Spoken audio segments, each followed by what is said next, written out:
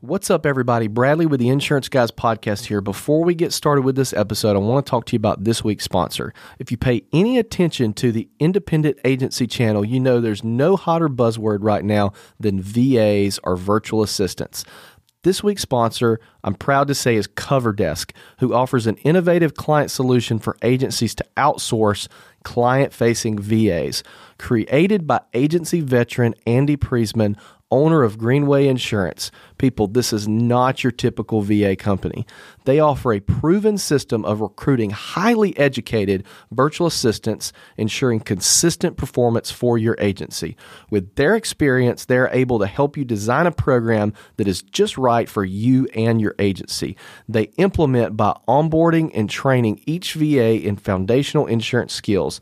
Visit CoverDesk on the web at www.coverdesk.com or email them at hello@coverdesk.com, or you can call them and tell them that the Insurance Guys sent you. Please do at 512-879-3345.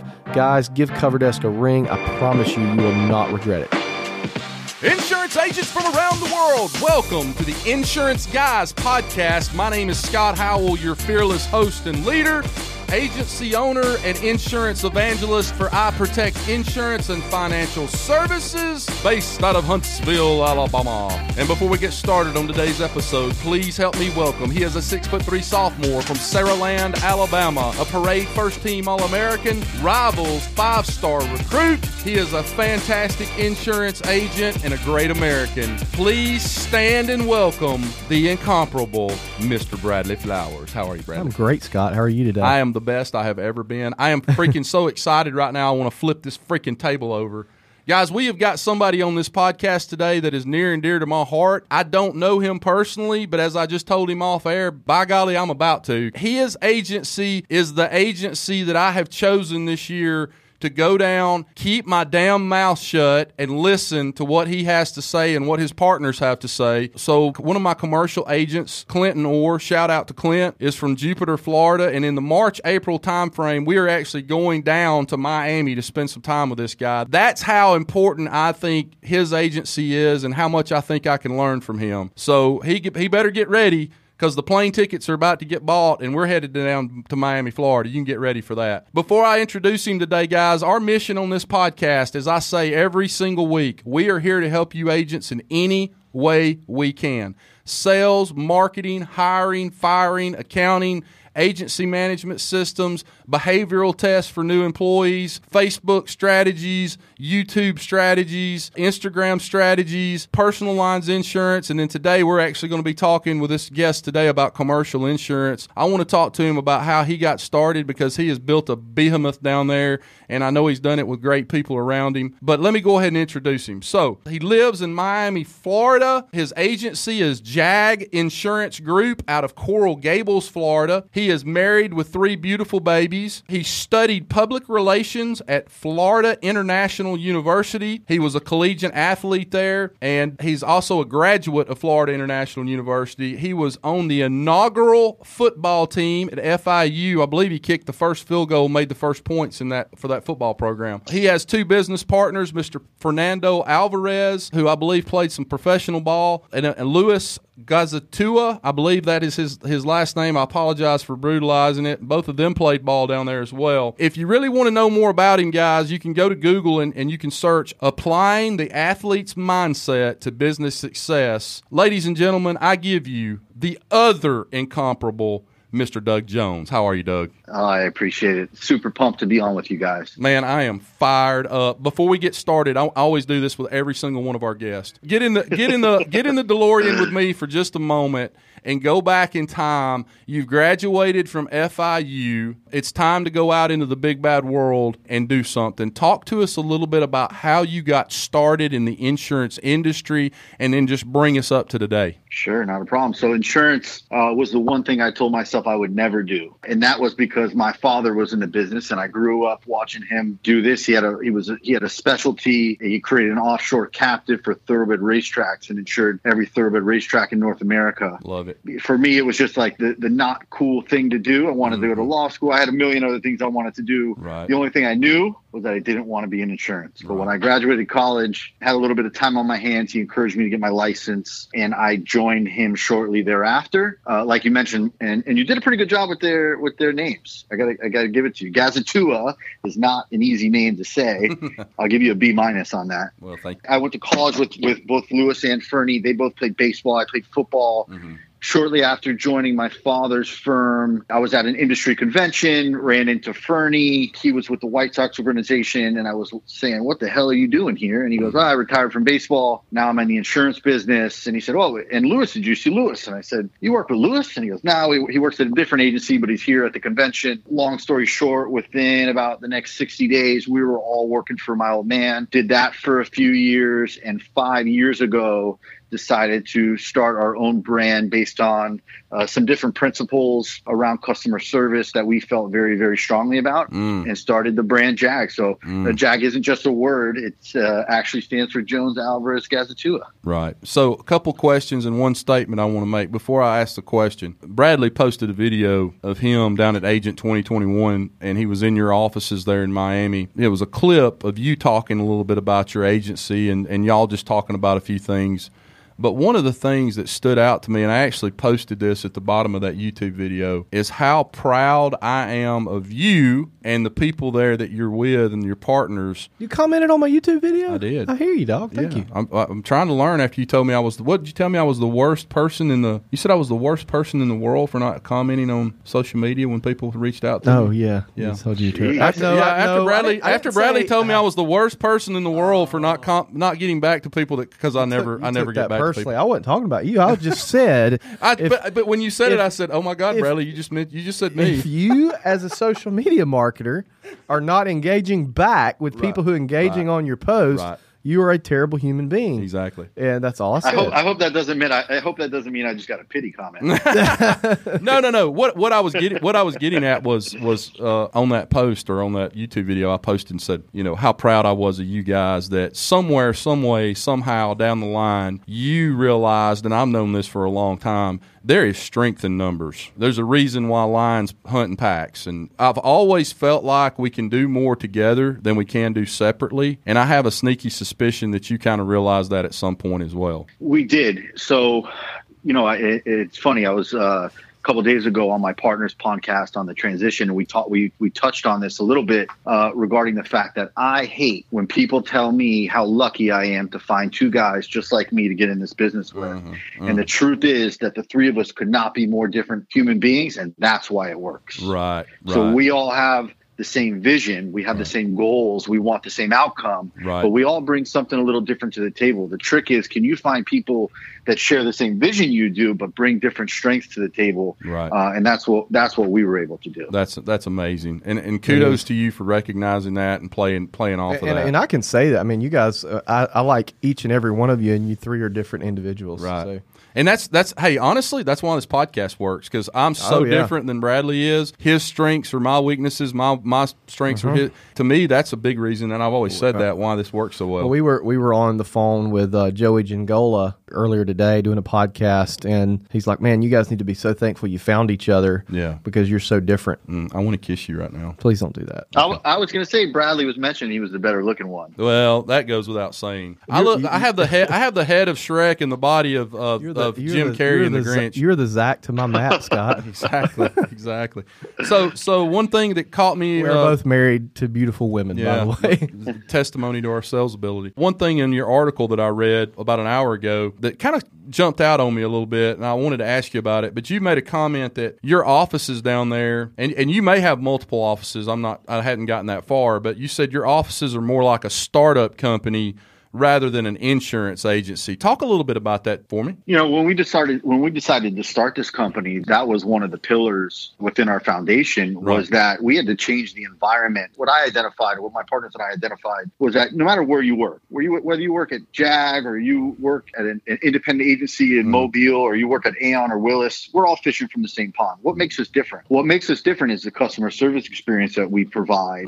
And what we identified was it's your employees that create that experience. You know, we can sell all day long, but who's going to retain that business? Who's going to maintain that relationship? So if that's the person or persons that are really responsible for your retention, what are you doing for those people to keep them happy? Right. So when we created our first office, and now we just doubled our office space, our second office, we wanted an environment that was comforting, that was peaceful, that had great energy, that allowed for constant communication, and that's somewhere where people were proud to go, happy to go. They weren't waking up on Monday morning like, shit, I got to go to work. We want people that are excited about coming to work. So we got bean bags, we got yoga balls, we got stand-up desks, we got a cereal bar, we got a candy station. And these things might sound stupid to a lot of people, but at the end of the day, if your customer service rep is sitting down in a chair and really has at their fingertips one of your largest clients, you're going to wish that person was as comfortable as possible and in a great mood and with great energy. And these are just some of the little things we do to make their life as comfortable as possible. I mean, that makes perfect sense because these people, like you said, that have your clients at their fingertips every day, they spend as much, if not more time at the office than they do at home. Absolutely. So the worst thing you can do is give them a chair and a desk and an environment that it just seems like everything's a struggle. The chair's uncomfortable. They get to work on Monday and they dread, they're starting that dread Sunday night that they have to go in. Oh, yeah. I mean, look, let me give you another example. We have a very relaxed dress code in my office. We call it business chic. Right. What's that mean? We're talking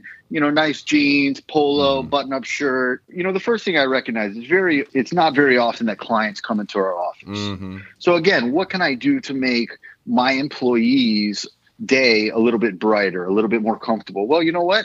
The way you dress, is an expression of who you are and definitely makes you more comfortable if you're, dressed the way you want to be. So why don't we open that up? Because, if I work in a law firm where everybody's coming in suit and ties and our clients are expecting that kind of appearance, I understand that. But when you're in an office centered around customer service, where guests are regularly doing business over the phone, not so much in person, let's calm that down. But what we ask everybody to do is keep a jacket in the closet, keep a pair of heels under your desk.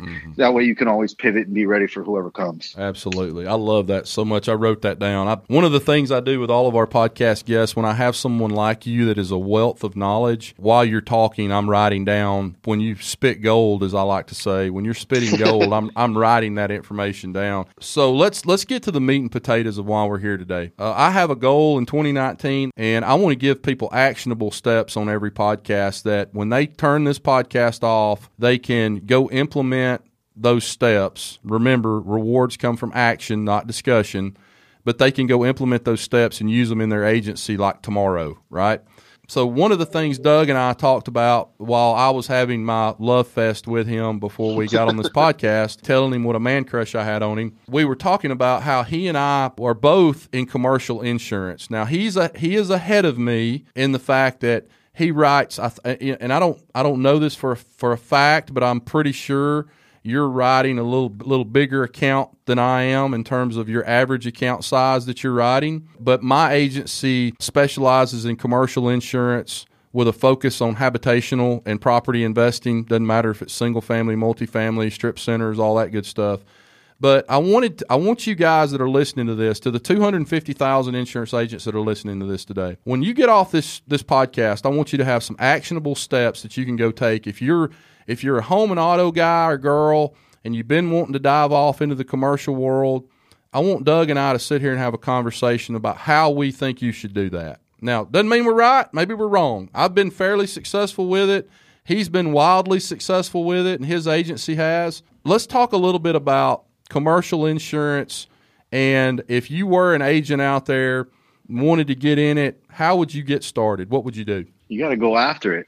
I think when, like I was telling you before we started, we all start at the same spot. When you get your insurance license and you go out there and you start writing business, there's no rhyme or reason as to what you're doing. You're really just doing anything that comes across your plate. And what's that usually start with? It'll start with a condo unit, an apartment unit, a home, a jet ski. They're usually small things because you might not feel as comfortable with the coverages or whatnot. But, I think that the small business, whether it's personal lines or commercial lines, is the place everybody needs to start. When I have somebody come to me that wants to be a producer, I encourage them to start as an account executive or an assistant account executive to really learn the business. And yes, you're going to have a salary. You're not going to have, open hours like you might as a commission-only producer. But there you're going to gain the knowledge to have basic conversations about anything. I hate when I listen to producers around the country talk about, he can't do that because that's not his niche. Right. Or he doesn't have enough experience in that. Covering risk exposure has basic principles. And if you understand those principles, you can write anything. It's really just having the confidence to get out there and go after it. And I think that's the first place you need to start, is getting your confidence. And that takes two things. That takes gaining knowledge to have a basic conversation. And then it also means getting yourself to a place financially where you feel comfortable. And I say that because I see this all the time. People smell desperation. Right. And when you're a desperate agent, your life becomes exponentially more difficult than somebody that is a little more comfortable. Now, that may mean that you need to change your lifestyle. I encourage people, hey, you want to become an agent, you want to be a full-time commission, you might have to move back in with your mom and dad.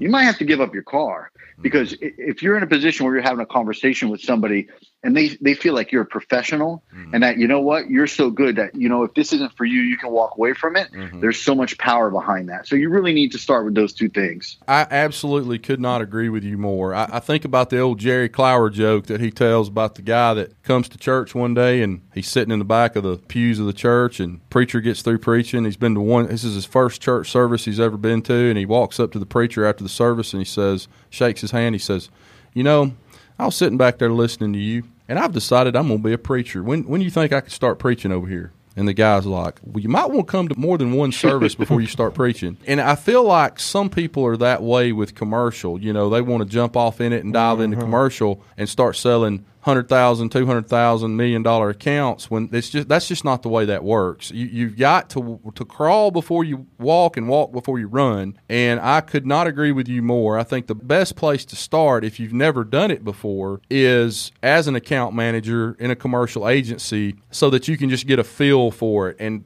after maybe a year and a half, 2 years, whatever it may be, you've got a good flavor of just the documents that you need, the accord forms, the this, the that. All the intricate things that go into commercial insurance. And sweet spots and rates and stuff like that. That way you don't spend 20 days working on something that turns out to be a $408 premium. Absolutely. I was talking to a buddy of mine the other day. Yeah. We were talking about commercial, and he said he had this guy that did something in the nuclear space. Right. And the title of the business had the word nuclear in it. And he said, I'm thinking this is going to double my agency. Right. And he spent, I think, 40 days working on it, or 41 days working on it. It was like a $200 premium.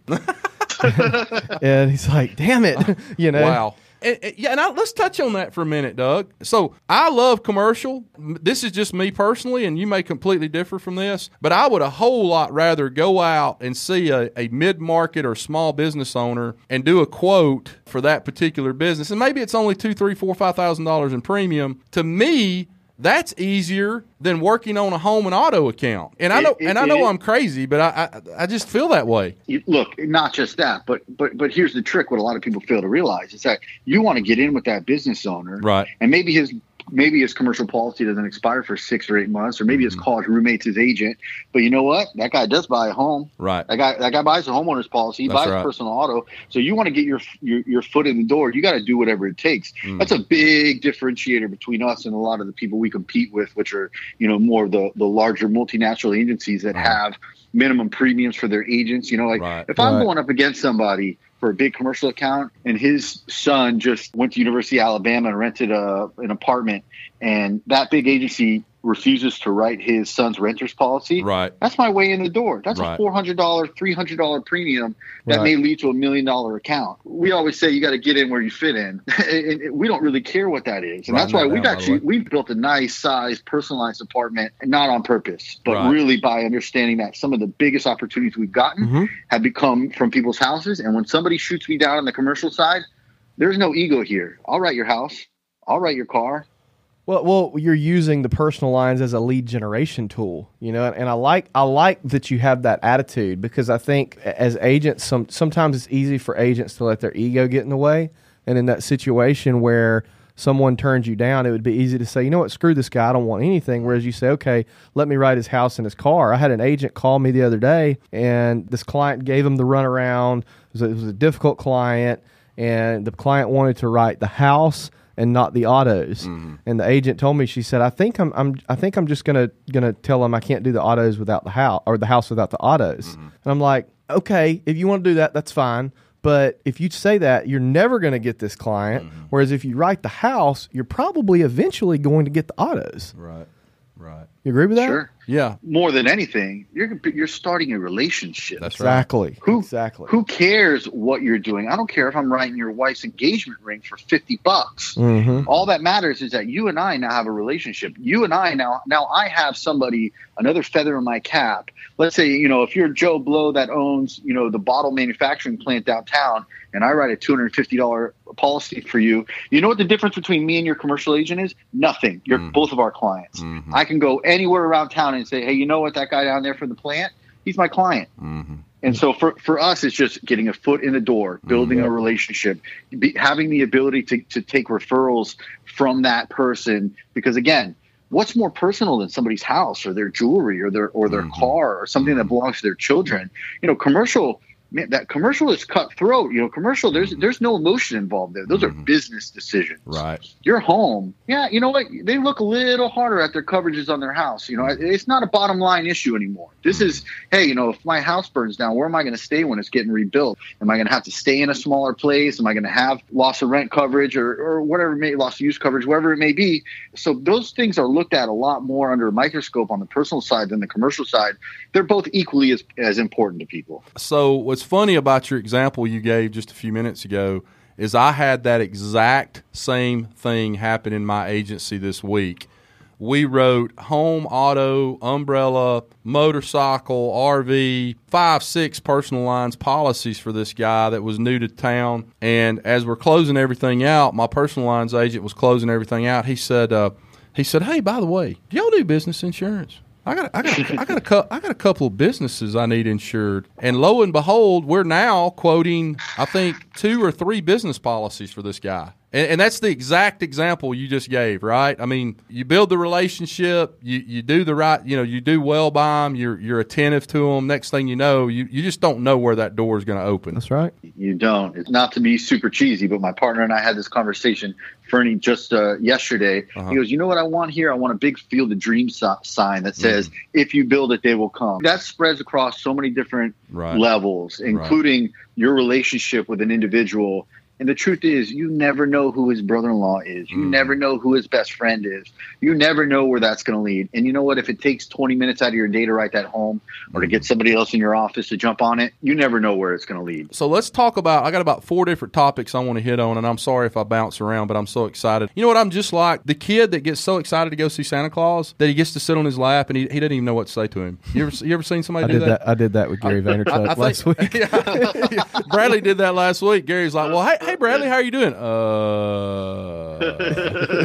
So one thing I wanted to talk about, one of the beautiful things about this podcast is we have a very good blend of captive agents and independent agents, right? So we have, I don't know what the percentages shake down to, but I want to speak to the captive agents for just a second. And I know, for you being an independent agent, it's a little different. But as we talk about, if you want to get into commercial, crawl before you start walking and walk before you run. Every captive agency that represents really one carrier, doesn't matter which one it is, Allstate, State Farm, Farmers, Nationwide, whatever. That particular captive carrier that you represent, even though they may not write a ton of commercial commercial insurance does have an appetite. If you call the commercial department for that carrier and talk to one of the underwriters or one of the field underwriters or something like that, they'll tell you kind of what, hey, this is our target market. This is what we want to write. And maybe it's small accounts, but maybe you need to start with small accounts. Sure. So my advice to them, and maybe yours would be a little different, is if you're a captive agent, start small and find out what your target market is for that particular carrier in your area. Would you agree with that? I do. I don't think anybody does a good enough job at really identifying what the arrows are in their quiver. Right. There's so many people who have access. This is on the independent side and the captive side. So many people that have access to products that they're not even aware of because they're stuck with their blinders on, just doing one thing. And I have that conversation all the time with people. They're like, well, how'd you get that deal done? Right. Oh, it's so-and-so underwriter. Oh, I didn't know they did that. Well, you probably didn't ask. Right. What I do every time I speak with a marketing representative, no matter what insurance company they're from, every time they come to our office, I say, what have you guys done lately? What have been your success stories? Where are you guys making money? Where are your highest hit ratios? And you know what? Because everybody's appetite is cyclical and it comes and goes, you got to ask that question very often. And if the last time you asked your marketing rep what was hot for them was 2 years ago, you're missing out. Right. So let's talk to the independents for just a second. We had Erin Nutting on the podcast yesterday. It just released Wednesday. And one thing she said that really caught my attention was, when you try to do everything, you end up not doing anything. Sure. I'm paraphrasing there. But as an independent, and this is a two-part question here, but how did you narrow down to the niches that you guys are going after? What was that process like for you guys? Did you just fall into it, or did y'all have a succinct and definitive business plan of this is what we're going after? Oh, I still don't know what we're doing. Okay. We didn't find anything. Everything we've done has found us. Gotcha. You got to take every pitch and identify it and take a swing at it. And, I'd say about 65 to 70% of our business is real estate, much like you. Right. A lot of multifamily, condominium structures, things of that nature. And I met a guy years ago with a successful real estate practice. I had no business talking to him. He owned, I think at the time, 63 shopping centers. Right. And I asked him for a shot. I didn't get a shot. The next year he gave me a shot. I didn't get it. The third year I didn't get it. The fourth year I got it. And you know what? I went from very little real estate to now insuring 63 shopping centers, which is more than a lot of people will do in their career. Right. And it was going after the right guy. And then, you know what? In that circle, the real estate guys and girls, they stick together. Right. So then, you know what? Even if they're not going to make a referral to me, next time I meet with a real estate guy and they say, well, what else have you done? I get to use that name, and it went a long way. And the real estate started piling onto each other because we started getting involved with bigger and bigger developments. We started seeing kind of these ancillary businesses to real estate development. So we insure the largest independent concrete manufacturer in Florida. We insure the largest impact window manufacturer in the world. All these things kind of piggybacked off that, but it was not because we went after them. It was because we took what came to us, what we had the ability to do, pivot, and really make yourself the best at whatever that is and see what else comes from it. But again, I think people have a really hard time when they say, okay, you know what? My niche is going to be limousines. Right. And you call every limousine in the book, and nobody wants to deal with you. Now what do you do? Well, and one thing I've realized just from the relationships I've built from this podcast and the people that I pick up the phone and call that are, a lot of them are pretty good sized commercial agents, is a lot of times it just takes patience. It just takes time. It takes working your ass off, obviously, and getting involved with all the groups in that particular niche that you need to be involved in and getting out there and being seen and writing some of it. But it's not just something where you can say, well, I'm going to write nothing but veterinarian offices. And thinking the next week you're just going to have vets blowing your phone up trying to get a quote. It takes a lot of hard work, and it takes being involved in a lot of these organizations to get your name out there. And then, you pop one big vet clinic, the person knows 400 vets in the state of Alabama. Next thing you know, you've got people calling you. And one thing, too, that I like about commercial insurance, and to touch on the opposite end of what Doug mentioned earlier, that it's less personal and it's purely a business decision. For me, and I've, the largest commercial account I've written was less than $100,000. That's going to change soon, but people are always willing to give me a shot. Right. Because it's a business decision, there's no emotion involved. Yeah, we'll let you quote it. Yeah, you know what I mean? Right. Sure. Because if we can affect the bottom line, why wouldn't they do business with you? Sure. Absolutely. So it kind of plays both ends. Doug, what do you guys do? Let's say that you're heavy in one particular area. We'll talk about habitational for just a second, apartment complexes.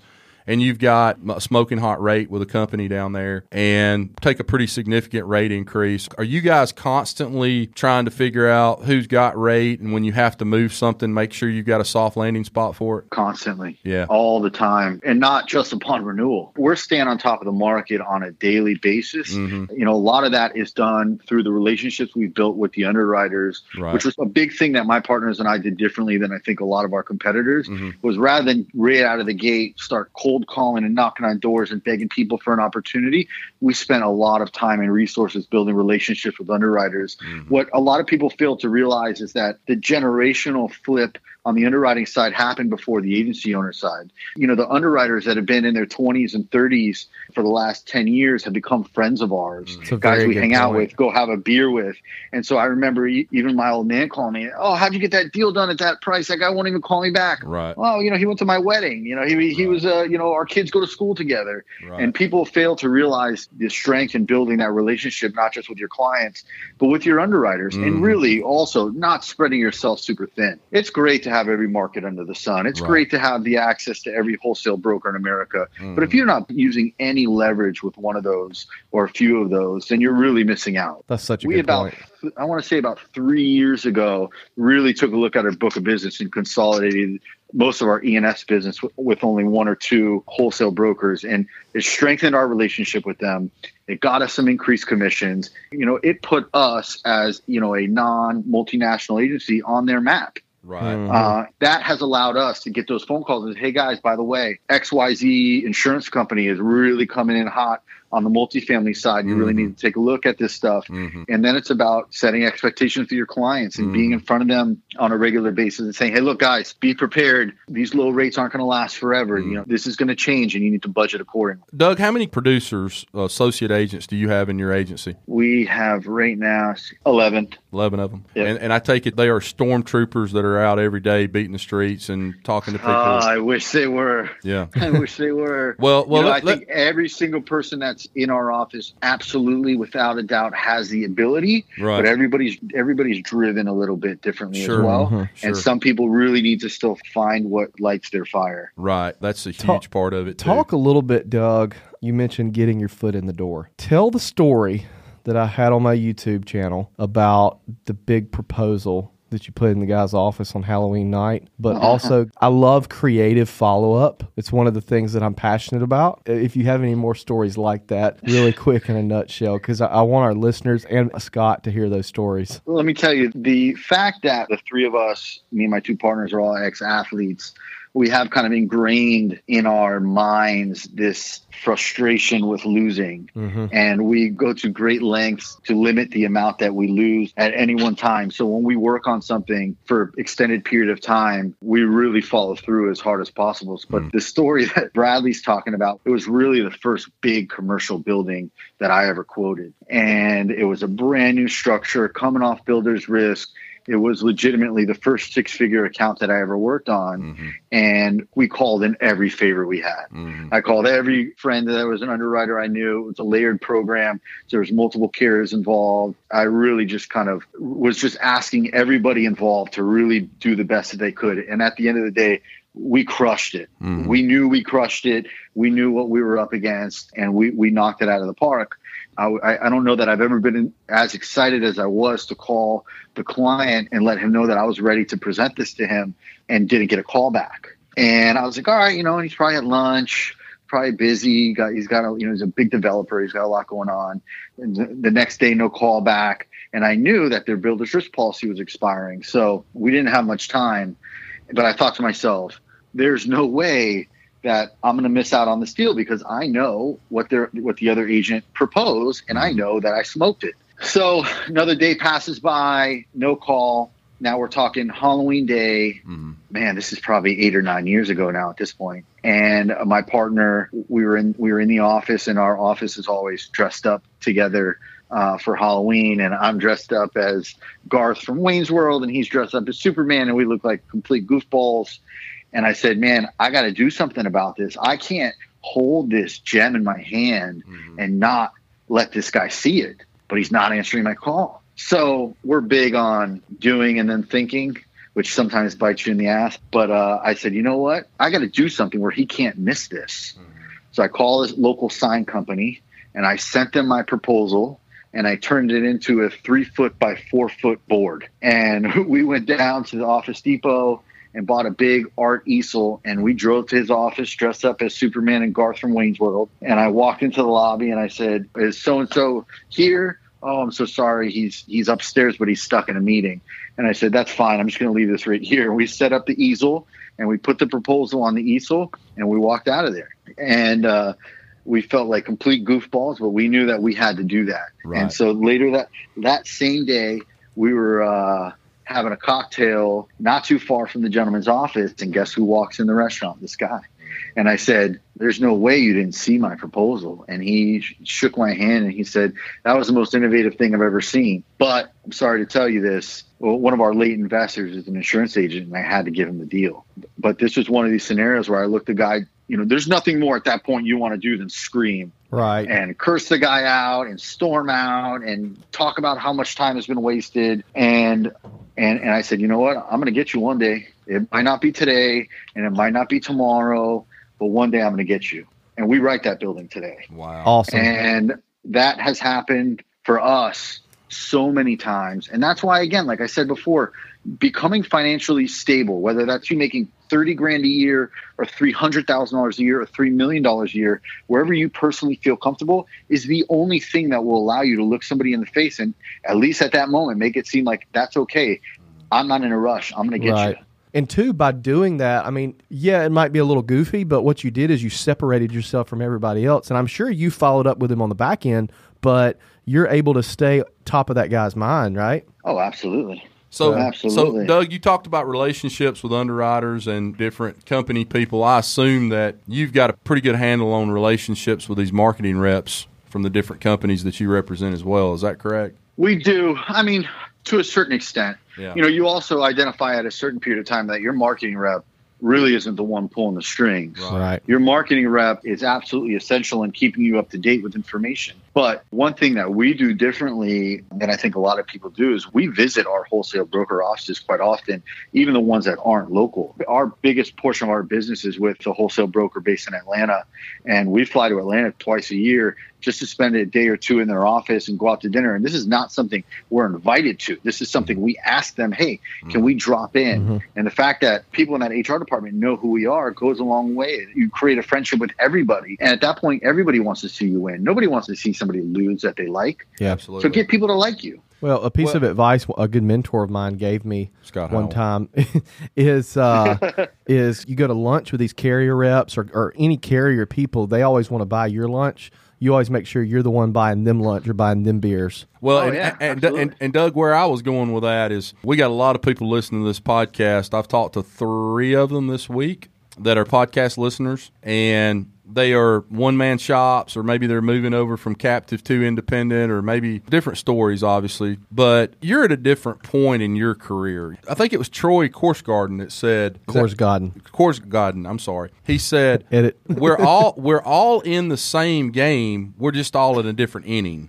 And where I was headed with that was, when you're a one-man show, and you're trying to go out there and you're trying to get these contracts with a direct carrier or a A+ rated carrier to do something, you've got to build that relationship with that marketing rep that's in your area that can help you get that contract. I was telling 2 people this week, I said, worst thing you can do is just jump on the Safeco website and fill out the application online without knowing anybody, without having any relationship with anybody. Bradley pulled this move about 2 weeks ago and had to kind of backtrack to get what he needed. You do that, you're probably going to get an instant, sorry, we're not looking for any agents right now. You might not just get that. You also might be on somebody's naughty list for a while, too. The same goes for people that are trying to get every appointment under the sun. If you can't generate the business to keep those people happy, don't go after it. Right. As much business as we write, there are contracts that I don't have by design. Right. There are contracts that we don't go after because I know they're not hot in my area at the moment. And if I got to put $1 million or $2 million bucks on the books with them in the next 24 months, it ain't going to happen. Right. So I'll wait until they are the one to go to, and then I'll get them. Well, somebody asked me the other day, Bradley, why aren't you going after X company? And I said, I don't want them. They do a couple things I don't like. Right. And if they do a couple things I don't like, I'm not going to spend the time to go after them to then have to deal with the things I don't like to keep them happy. And if I don't need it, then why put yourself through that? Exactly. And keep in mind that people jump from insurance company to insurance company all the time. So when, you kind of pissing off somebody at XYZ insurance company, if that employee leaves and goes somewhere else you like, man, that bad reputation follows you there too. We watch marketing reps, underwriters, everybody from companies bounce around from company to company. And that's why it's important not to burn any bridges. Yeah, exactly.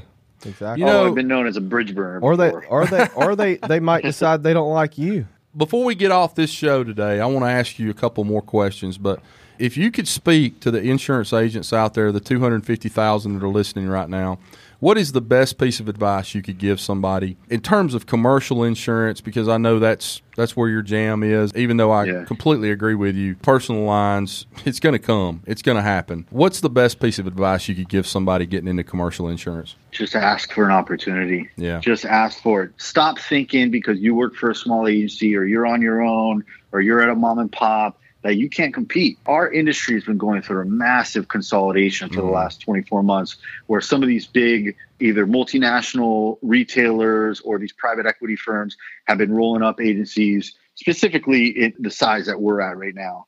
And we have found that all of our competition has been eaten up by these guys. We're really the only agency in South Florida that plays in the space that we play in that hasn't been bought. Right. We've had every offer under the sun, and we've chosen to stay where we're at because there is a very large amount of people who do not want to work with those big companies. Right.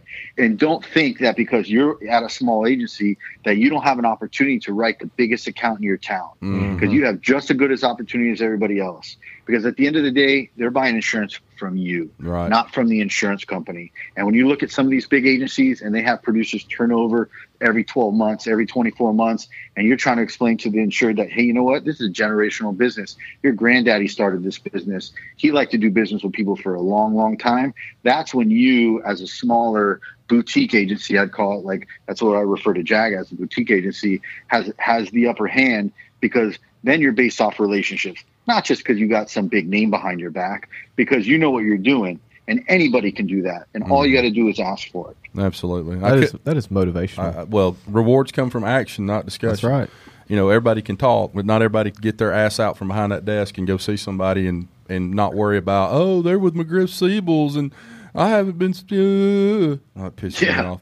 So it does. So let me ask you another question. You've answered my question just a minute ago. I'm going to ask this: Is there not a part of you that wants to go ahead and sell out to one of these big conglomerates, one of these Levitt Group type companies, and then go live on the beach in the Bahamas and collect 4% and eat lobster every night for dinner? Not at all. Not even close. I love it. Trust me, I've had a lot of time to think of it. I've had a lot of numbers to look at. I bet. But you got to keep in mind a couple things. Number one, right now I'm standing looking out my window in my jeans and my polo. The caveat to those deals are you got to go work for the man, and you ain't getting me to go work for the man. Well, I can tell one thing about you that reminds me a lot of myself. Your purpose in life is to sell insurance, like mine is. And you'll probably be doing this in some capacity, some way, somehow, till a lot later on in your life. I can tell that. And that's probably a big reason why you've all three been so successful. We love it. Yeah. It's simple as that. You can look at the insurance business and think it's a dorky profession or it's old or however, but you got to look at what you get out of it. I love to win. Right. I love the journey. I love building things. And you can do that in the insurance business, and you compete on a daily basis. And I can't see myself not wanting to compete at all for the rest of my life. And I get that from this business. And I like being involved in other industries. If you like airplanes, you don't have to be a pilot. Right. You can sell insurance to airplane charters. Exactly. If you like sports, you don't have to be a professional baseball player. You can sell insurance to your minor league team in your town. There's so many things that you can get involved with within this industry. Frankly, I don't even like talking about it because I don't want anybody else in it. So I want to keep it for myself. One thing Doug told me when we were up there or down there is I don't hang out with other insurance agents. Right. I don't want to. No, I don't either. I don't either. I don't. I'll tell you this, and I think you're going to agree with this. I played college basketball as well. Kind of like you guys did at a fairly high level. Not, I didn't play for Duke or anything like that. But to me, it's the closest thing to playing sports that you can get to, because there is that competitive thing. You're always going up against somebody else. There is a scoreboard. You're either going to get that account or you're not. Absolutely. Yeah. And some people, that's just something you need to breathe. Right. And I think if you have that kind of competitive spirit, then it's a great business for you and you're going to do well. But if you're thinking this is something, I love it when people that have known my partners and I, see us around town or see us on social media and they think that what we do is easy. Come give it a shot. Right. Come give it a shot. Right. It ain't easy, man. We just happen to love it, and we've happened to have taken the extra steps to educate ourselves more than our competitors have. Right. And we just have a fire that's bigger than everybody else. So let me ask you another question. You and Fernando and Lewis, I know you guys all have different strengths and different weaknesses. Are any of you still working in the business, or have you guys reached a point now where you are totally working on the business every day? Well, what do you mean? Like we are you actually full-time producers? So you're quoting business and you're still in the trenches? Hell yeah. Okay. I just didn't know. I was just asking. Some people reach the level that you guys are at in terms of growing their agency to a certain point to where they stop quoting business. They've got agency manager. You know what I mean? I mean, that'll be the day we start dying. Okay. Mm-hmm. We, 2 years ago, we hired a woman as our COO to run the organizational part of our business because we were stopping ourselves from getting back out on the street. But no, we do it all, man. All three of us have sat in every seat in this office. And when we have something and people are busy, I can do anything. I can still fill out accord forms. I can send it out to marketing. I can create the proposal. I can do the finance agreement. There's nothing within what we do every day that I can't do. And I promise you that the day we stop that is the day we start dying. Gotcha. Man, I love it. You got me fired up right now. I'm trying to think like an insurance agent right now. Any other questions that I have for you? Obviously, I've got a million of them that I'll probably get you to answer when I come down there to see you. But I have been talking for 2 days about coming down to see you after I watched that video on YouTube with you and Bradley. Bradley, tell everybody that YouTube channel. They can go see that. Just search my name on YouTube. Just Bradley Flowers. The Agent 2021 Day 1 vlog. Okay, Day 1 vlog. Real quick, and then I'm going to get us off this podcast and shut this thing down. If you can, talk just a little bit about the mentor program that you've gone through with Gary Vaynerchuk and VaynerMedia. Sure. Like a lot of people in our business have followed Gary for a few years, and I really appreciated his message because they're not shallow or hollow words. If you look into who he is and what he's done, he's grown a successful business with his father and then grown VaynerMedia to a substantial size. We're talking 800 employees, $350 million in revenue. So he's not one of these guys that just travels around and sells pamphlets and books about how to sell shit. He's got substance, and what he says works. Right. And so I've always appreciated the way that he preached the things that he does. And I've always wanted to use some of that within our business. Our business is 100% referral based. And once we felt like we really saturated Florida and decided it was time for the rest of the country to find out who we are, we really needed to figure out what was going to be the most cost effective way to do that.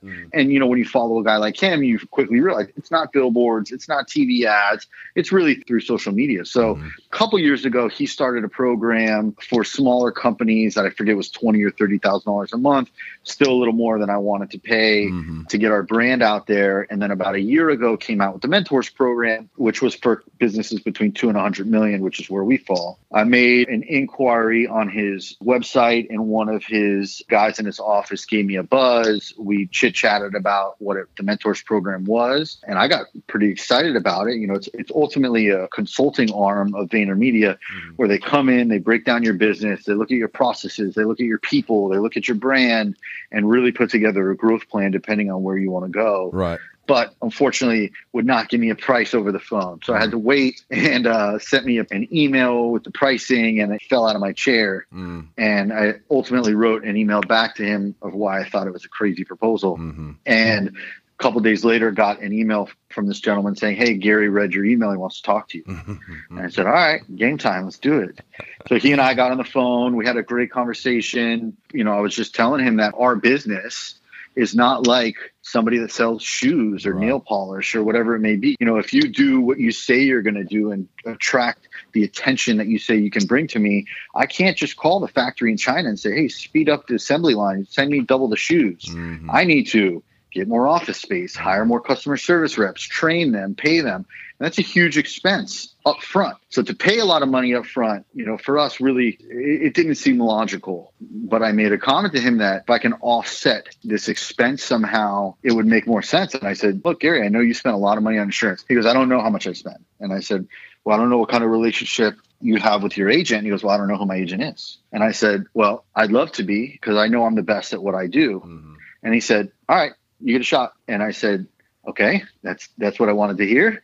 And he goes, you come up to New York and meet with a team. And I said, look, I'd love to come up. You don't even need to be there. And he said, no, I want to be there. I want to meet you. And so, you know, sure as shit, I flew up to New York, met with his entire team, gathered all of their insurance information. And then Gary flies in the room like a bat out of hell and says, what's the deal? You guys done? So I said, yeah, we're done. I got all the insurance stuff I needed. And he said, all right, let's talk about this mentors program. And I kind of reiterated the same thing to him again, saying, I believe that you can bring this attention to my agency nationwide, but man, that's going to be a huge expense for me up front to service that business. And we just spent the next hour really breaking down how this will work. And, you know, I took my business partners up there with me purely to meet Gary Vee. Right. Not to strike a deal with this guy. And we walked out and they both looked at me and they said, we're fucking doing this. Right. And I said, all right. So we gave the guy, we gave him a call that night and said, and we signed up for mentors, and the rest has been history.